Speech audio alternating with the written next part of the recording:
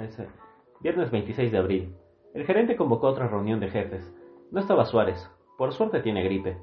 Martínez aprovechó la ocasión para decir algunas verdades. Estuvo bien. Le admiro la energía.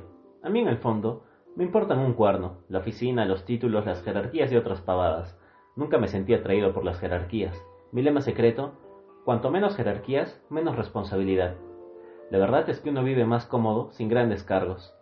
En cuanto a Martínez, está bien lo que hace. De todos los jefes, los únicos que podrían aspirar a una subgerencia, cargo a llenar a fin de año, seríamos, por orden de antigüedad, yo, Martínez y Suárez.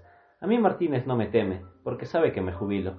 En cambio le tiene miedo, y con razón, a Suárez, porque desde que éste anda con la Valverde, sus progresos han sido notables. De ayudante del cajero pasó a oficial primero, a mediados del año pasado, de oficial primero a jefe de expedición hace apenas 4 meses. Martínez sabe perfectamente que la única forma de defenderse de Suárez es desacreditarlo totalmente.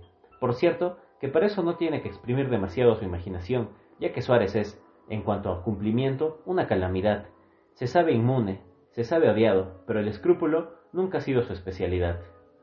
Había que ver la cara del gerente cuando el otro soltó su entripado. Martínez le preguntó directamente si el señor gerente no sabía si algún otro miembro del directorio tenía alguna hija disponible que quisiera acostarse con jefes de sección, agregando que él estaba a las órdenes.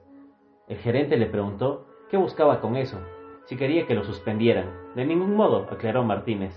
Lo que busco es un ascenso. Tengo entendido que el procedimiento es este. El gerente daba lástima.